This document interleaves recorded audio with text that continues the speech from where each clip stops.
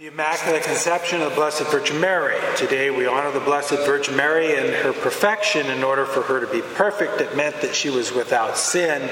In order for her to have been without sin, it means that she was ultimately without original sin. In order for that to have happened, it meant that God had to have done something exceptionally unique with the Blessed Virgin Mary at the moment of her creation. And that's what the Immaculate Conception is. The moment in which the Blessed Virgin Mary was conceived in her mother Anne's womb, the Holy Spirit came upon her and removed original sin.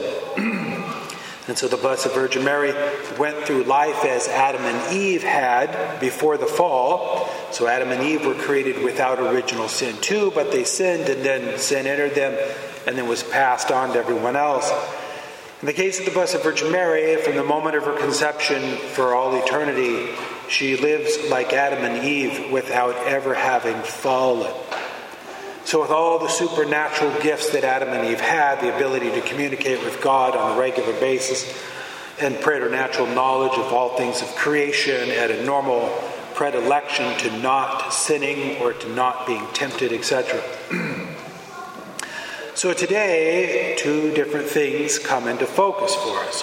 One is giving Mary hyperdulia or superdulia. So dulia is veneration.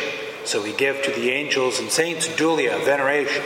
But we give to the Blessed Virgin Mary super or hyperdulia, which means veneration above and beyond what we give to the other created creatures that God has made, the angels and the saints.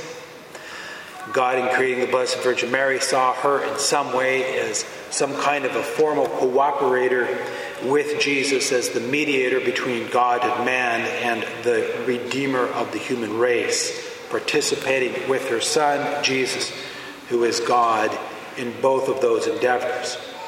And so today we look upon God and we thank Him for the creation of the Blessed Virgin Mary, and we look upon the Blessed Virgin Mary and we adore her. We admire her greatly. Even if there was nothing in it for us, there was no advantage or gain for us in this life or in the next to have anything to do with Mary, God would still want us to venerate her because she is the greatest of His creation. He would say, look upon what I have created and venerate her for her sake. So we need to do that. We need to do that. Now in heaven, we'll do that with great delight. And some of us will do it with great delight here on earth too, because we have humbled ourselves to have a relationship with her. But in the next life, everyone waits on the Blessed Virgin Mary, hoping that she'll give them some kind of an order, something to do that might please her. Second is this,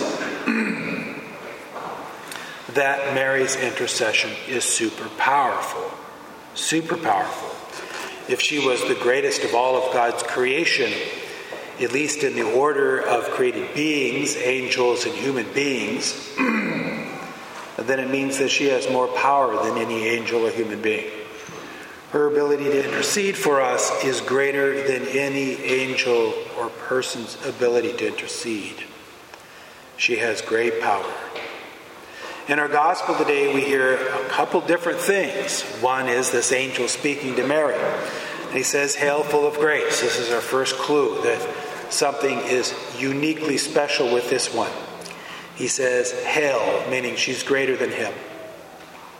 Whoever this human being is, the Archangel Gabriel is saying, "You're greater than me. Hail." The second is he's saying full of grace, which means the only way you can be full of grace. And Gabriel's coming from God with God's message. God is saying of her, "You are full of grace." It can only mean that she's completely absent sin. This is what gets us back to understanding that at the moment of her creation, she must have had original sin removed and no sin ever added in order to be full of grace as per the Word of God. The other part of this, though, is in our first reading in the book of Genesis, the fall of Adam and Eve. The fall of Adam and Eve, and then the whole consequences of the fall of Adam and Eve, and God speaking to Adam, to Eve, and to Satan. And he says, because Satan had tempted the woman, and it was through the woman that the fall happens, and then the woman leads her husband into it. So that initial dynamic is Satan going after the woman. And the failure of Adam to protect his wife. But the enemy going after the woman. For that, God says to the serpent, to Satan, her offspring will crush your head. It is through the woman that you, Satan, will be defeated.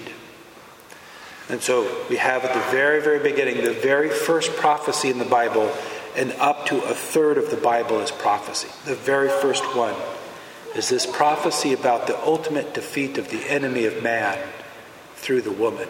Through the woman.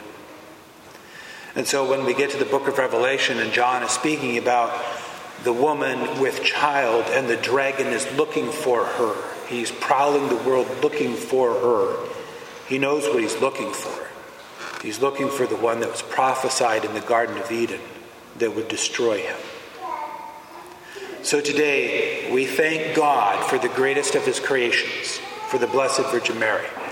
And we adore her and we venerate her for her glory that God has given her. Even if it does nothing for us, just because she deserves it. And lastly, we ask for her help. Her help as she sits at the right hand of her Son next to his throne in heaven and intercedes for us with all the power of heaven. That she too, within our lives, can overthrow the enemy and assist us in whatever is truly good and pleasing to God.